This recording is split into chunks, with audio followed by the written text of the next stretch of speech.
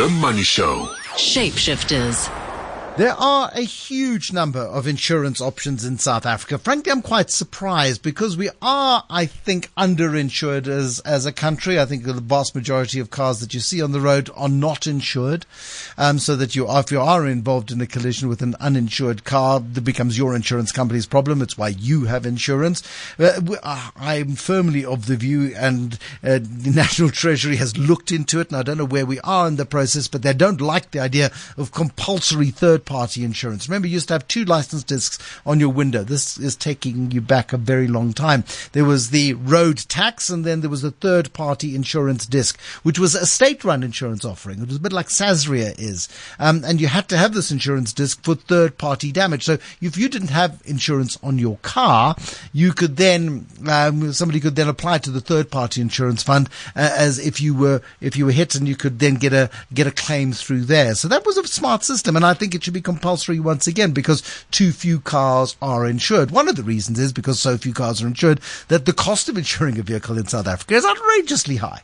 It is also because you've got a very high risk of accident and damage. I've just popped to Sun City in the last 24 hours and came back, and my teeth are looser than they were this time yesterday. It's just, the roads are flippin' awful. It's a wonderful place. It really is. They're doing a great job. But just, oh man, the road quality is diabolical.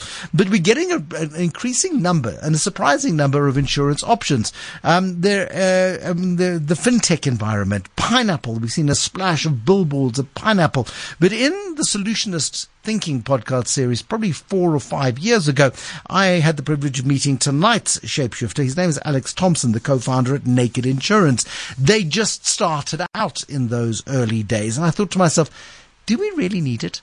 Is it really going to work? I mean, who's going to buy insurance on an app? And actually, I quite like having broker advice. So when it says to, do you accept this condition, that condition, it starts getting very complicated. But it's working, and they're raising money, and they're still in business. It was founded by 2 EY consultants. They got bored of telling their insurance clients what to do and being ignored, and so they started it themselves. And Alex, it seems to be going rather well, actually, 5 years later.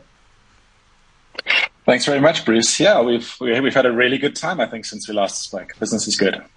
Okay, when you say business is good, how much detail can you give me in terms of the number of clients you've got and the sort of impact that you're having on the market, or you just, like many tech startups, burning through other people's money? No, look, I mean, when we started out, we were pretty ambitious. We wanted to build a significant business in this market. And so far we're on track. So, I mean, I can't give you specifics of customer numbers and that sort of thing, but, we're growing quickly, and we've realized the ambition that we set out in the beginning. I mean, insurance is capital intensive. It is, so we are burning through money. That's why we're raising, and as you've seen, we've raised quite a lot of money. And that's what's needed to get an insurance business off the ground. Because that announcement coming through today, I think 300 million rand or thereabouts from development finance institutions, and thank goodness for development finance institutions, because they've got deep pockets. The International Finance Corporation, as part of the World Bank, they're interested in the work that you're doing. What is so appealing to them about what you are doing in this market? Look, they've invested a lot in fintech across the continent, and they're always looking for opportunities to invest in businesses that are being disruptive, and particularly those that are expanding access, making a product like insurance available to a greater number of people. And that is certainly something that we've been able to do. I mean, as you said, there's a lot of vehicles on the road that are not currently insured, and we are seeing a high percentage of our new business is coming from people who are not presently insured. But I think more generally, using technology, whether it's in insurance or other parts of fintech, is a way to bring down costs. And when you bring down costs, you expand access. So I think they're invested here, they're invested in other emerging market businesses, but I think they see a lot of potential in what we can do. And of course, one of your first investors was Hollard, so you're not wholly independent. You're not having to fly independently. You do have a big daddy behind you. What stake has Hollard got in you? They've got a minority stake in us, so we're very much an independent company. But I must say we've had a fantastic relationship with Hollard over the years. They've been very supportive And the great thing about, for our customers is that Hollard does stand behind, all of our claims, so that you've got that massive balance sheet, behind what has been a startup over the last 5 years. And that's really difficult because as an insurance startup, unless you have an enormous capital base, which is the money that you need to have in reserve to pay claims, because claims will come, people pay premiums, and it takes time to build up your own capital base. You need a big daddy deep in the background, don't you? Yeah, absolutely. I mean, it's a legal requirement as well. So they're actually our underwriters. But still, yes, it's extremely helpful. I mean, just their wealth of experience, as well as their, the size of their capital base, provides that confidence to customers. Because I think it's right for people to be cautious. When it comes to something like insurance, which is very much a trust game. Is this an organization that I can trust? And having that sort of large organization standing behind us, I think was particularly helpful in the early days. I think, we're starting to see the Naked brand, sort of become much more, familiar to people, and people are feeling a lot more confident. We've got a very good track record in paying claims. And therefore, it's probably less of a big deal than it was a few years ago. But nonetheless, a fantastic relationship that we've really benefited from, over the time we've been going. I was talking to somebody today who's been in the insurance sector for quite some time and just saying insurance has got this reputation, and it's a reputation, he argues, that goes back 20 years of finding ways to not pay claims. And that is something that he maintains is changed as a culture within the insurance industry, that you still have people who try to take advantage and try to find a gap, and people who lie and cheat and try to claim on the insurance claims when they have no right to do so. But actually, the purpose of insurance, which is to pay claims, actually is coming through stronger than ever. Maybe it's because there is more competition now than ever before? Yeah, I think so. And, things like social media or the internet more generally, is creating such a lot of information flow that, I think the days of being able to get away with a lot of things and nobody would really know about it are largely over. That said, as you may know, Bruce, we believe that there is a conflict of interest at claim stage, where the insurance company, can make more money by paying less or not paying claims. And so we've got this model where, we just take a percentage of the premium, a flat fee, and we don't benefit, by not paying claims. But, your point is definitely true. It's partly, improvements in regulation, and maybe just people sort of deciding that their reputations are increasingly important. But I mean, as you know, it's something which we saw as one of the big shifts that was happening when we started. The one being technology, and the other one being, the focus on reputation, the focus on doing the right thing. And we thought it was still a long way to go in both of those domains when we started Naked. And we've made, it's where the name comes from, a lot of transparency, a lot of focus on building a really good relationship with clients, giving them, clear information up front about what's covered and what's not covered, cutting down surprises at claim stage. All part of, certainly a general trend, but I think we're trying to sort of really get ahead of that and be, as good as you can be as an insurance company. And the origin story of Naked is just so wonderful. You and Sumari Grebe, your co-founder, are working at EY, and you keep advising your clients, saying technology is changing. You're going to get disrupted. You need to think about doing things differently. And they keep going, yep, thank you so much. Thank you. You guys are great. Thank you. Your input is so valuable. And then nobody did anything with all of the hard work that you were presenting to them. So you went, fine, we'll do our own. Is it a decision that you regret in retrospect, considering the huge amount of work that you've had to put into this thing for the last 6 years? No, not at all, Bruce. I mean, I should just emphasize that there are actually three of us co-founders. So in addition to Sumari, there's Ernest North as well, who's been the other co-founder that should be critical to where we've got you. I wouldn't want to leave him out, but forgive me, Ernest. But it's been an amazing ride. I mean, I think for all of us, it's been a journey of doing something very different to what we were doing before. Certainly, none of us had really a background in consumer marketing at all. And, in consulting, you're always a little bit away from the coalface. And so it's been an incredible journey. Obviously had its ups and downs, but overall been just amazing. I mean, just something that I could never regret. It's probably been the best decision I ever made to start this business. What have you learned about insurance? I mean, you're sitting as the theorist behind, the consultant, the brains behind sort of like finding new ways of doing things and then practically applying those things. And do you sort of sit back and go, okay, so that's why they didn't do what we told them to do, because this stuff is hard, particularly companies with legacy systems, for example. Absolutely. I mean, legacy systems and I think the things that made older organizations successful are quite different to what a sort of modern tech-based organization needs to do.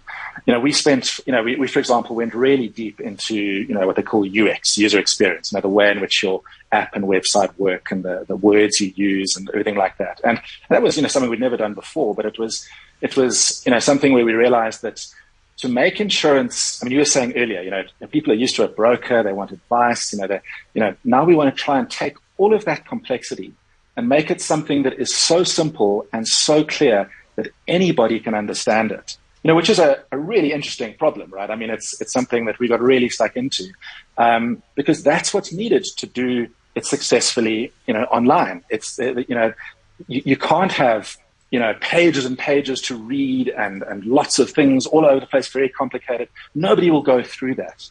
How do you simplify it while still providing the information that people need?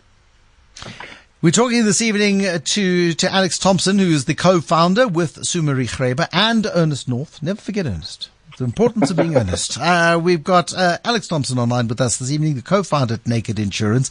And there's a revolution happening in insurance. It's a tech-driven revolution. And I think it is to our benefit because as these new tech players come in, the new technology players, we're seeing all insurers having to be a lot more nimble, a lot more responsive to the technological changes that are happening. And if there is no technological sort of drive and nobody forcing you to change the way you operate, well, then you don't. And so these guys are causing a revolution happening in the insurance sector. More with Alex in a moment. The Money Show. Shapeshifters. It is Alex Thompson, co-founder at Naked Insurance. Okay, let's get a little bit more honest here, Alex. I mean, the trials and tribulations of starting a business in South Africa at the best of times. It's a tough place to start a business. It's a tough regulatory environment. It's a difficult place to start a business. How hard has it been for you? Look, we had the advantage of, in our consulting days, doing a lot of work in the regulatory space. So the regulatory side of it, I think we've found manageable, I think, with that background. Although I'm aware that for a lot of people who, say, come from a different background, it's a huge obstacle. But South Africa's got, incredible opportunity. I mean, I think people, get very caught up in, a lot of the problems, a lot of the issues, and I'm not trying to diminish them.